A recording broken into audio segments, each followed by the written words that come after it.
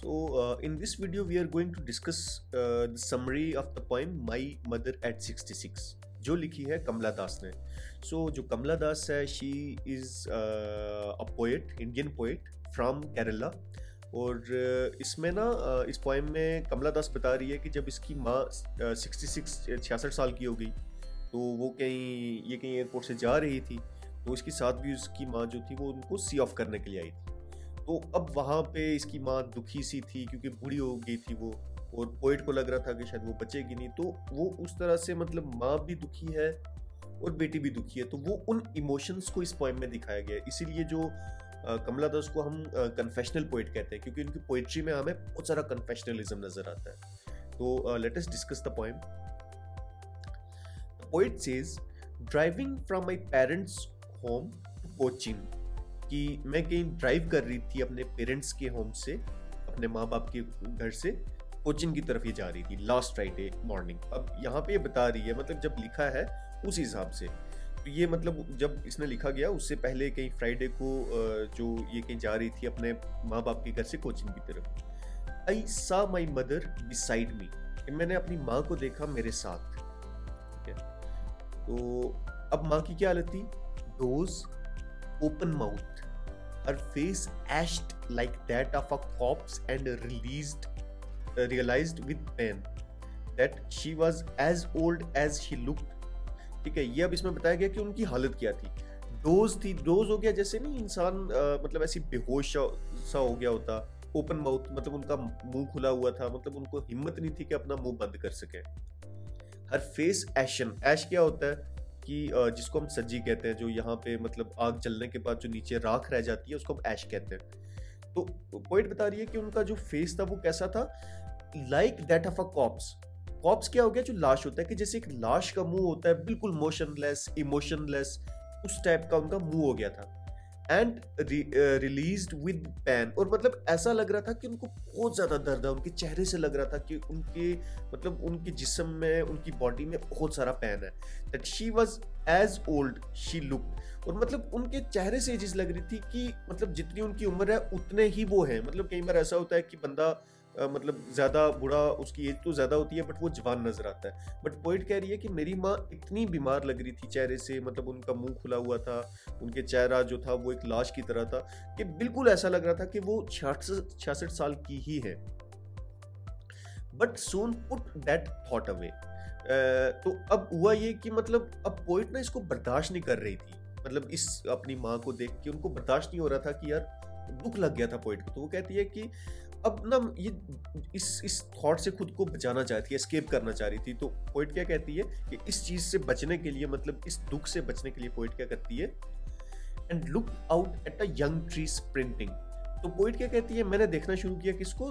Tree को, जो sprint कर रहा था. अब होता ही है कि जब गाड़ी चल रही होती है तो आसपास जो हमारे पेड़ होते हैं, दरख्त होते हैं, वो मतलब ऐसे हमें ऐसा लग रहा है कि डांस कर रहे हैं. The merry children spilling out of their homes. Merry हो गया जो खुश लोग हो. तो यहाँ पे आप देखिए कि दो अलग अलग इमोशंस हैं. एक इमोशन जो माँ का है और बेटी का है, मतलब दोनों दुखी हैं, और दूसरी तरफ जो है खुशी है बाहर, मतलब ट्रीज स्प्रिंट कर रहे हैं, जो चिल्ड्रन है वो घर से बाहर कूद रहे हैं. तो मतलब दो इमोशंस को जक्सटापोज किया गया यहाँ पे दिखाने के लिए कि जिंदगी में दुख भी होते हैं और सुख भी होते हैं. और यहाँ पे जो पोएट है वो दुखी है क्योंकि उसकी माँ दुखी है, उसकी माँ बुरी हो गई है. अब क्या होता है? But after the airport security check, और जब क्योंकि मैंने बताया कि ये कोचिन की तरफ जा रही थी एयरपोर्ट से, मतलब जहाज से, तो पोएट कहती है कि जब एयरपोर्ट पे सिक्योरिटी चेक के बाद क्या हुआ?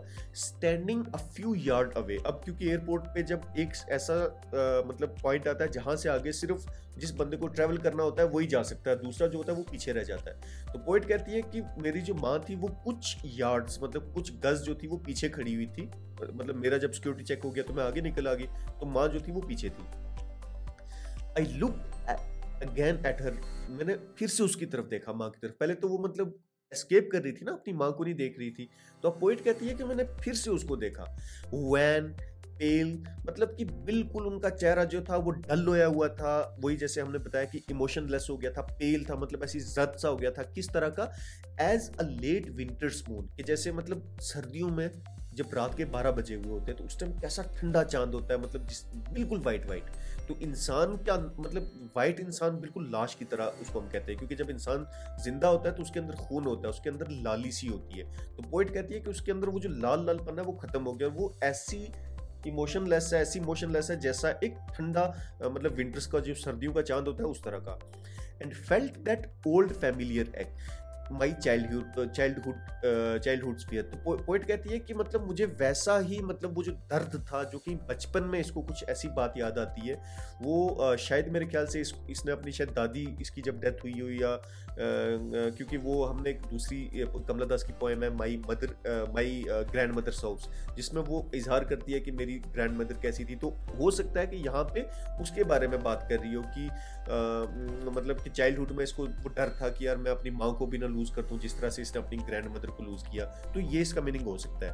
But all I said was, अपना इसके पास कुछ वर्ड्स नहीं थे अपनी माँ को कंसोल करने के लिए कि नहीं मैं ठीक हूँ ये वो, क्योंकि इसको पता था कि माँ इतनी बीमार हो गई है कि इसके बचने का कोई चांस नहीं है। तो इसके पास वर्ड्स ही नहीं थे अपनी माँ को कंसोल करने के लिए। तो क्या कहती है, तो मैं सिर्फ इतना कह सका, सी यू सून अम्मा।